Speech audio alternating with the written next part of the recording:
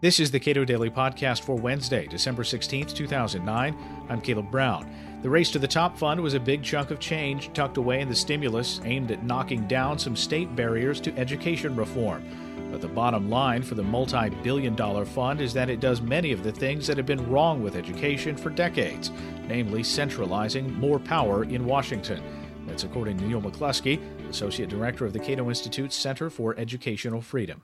The Race to the Top Fund is $4.35 billion that was put into the stimulus, but it is controlled by the Secretary of Education, who can give it out at his discretion. And so what he has done, or what the administration's done, is built up a gigantic PR machine behind it and made it sound like it's going to be the biggest thing in education reform since the invention of the common school. What has he set up in terms of some sort of criterion for doling this money out? Well, so there's going to be essentially a contest for states to get some of this money. And it's not certain how many states will get any of it. It'll probably be 12 states roughly is what they've been talking about. And they've been saying, there are some things that there's only actually one thing the state has to do, and that is eliminate any barriers they might have to teachers being evaluated based on how much their students learn. And that's the one thing you have to eliminate any barrier like that if you want to compete. Otherwise, it's all been suggestions, is that you would really help yourself if you eliminated caps on charter schools. It would be great for states if they would move toward a common standard.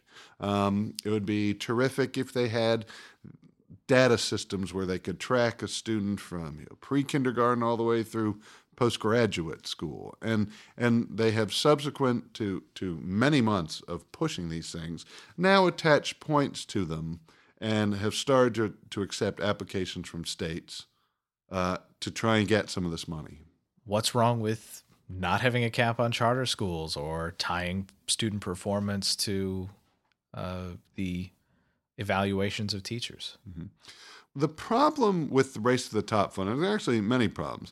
One of the main problems is that it's been blown way out of proportion. So let's remember, you're talking about $4.35 billion out of a stimulus that sent about $100 billion to education. So they talk about this Race to the Top Fund like it's going to change everything and destroy an awful status quo when they've just spent, about $96 billion completely insulating that status quo from any kind of pressure to change. That's the first problem. Another problem is it's bad on two levels.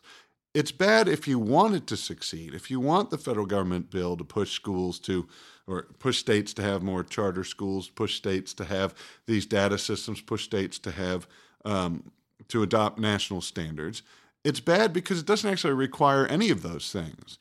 Again, the only thing it requires is that states not have a prohibition on connecting teacher pay and teacher evaluations to student learning. It doesn't require that be done. It doesn't require that a state have, try to foster charter schools. It doesn't require anything. What it says is just submit plans that that you could do these things.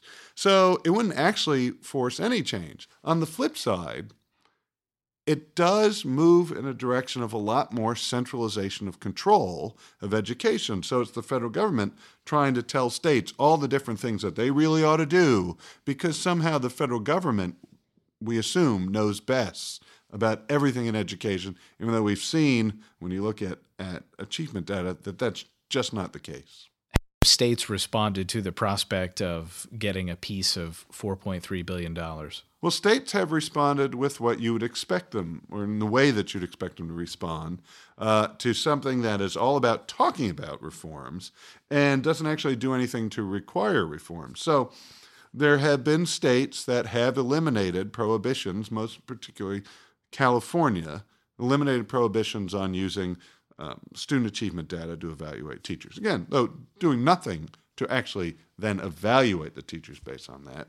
And there have been some states that have begun to say, well, maybe we should eliminate caps on charter schools, even if those are not, and in particular, if those aren't the main reason they don't have charter schools or many charter schools.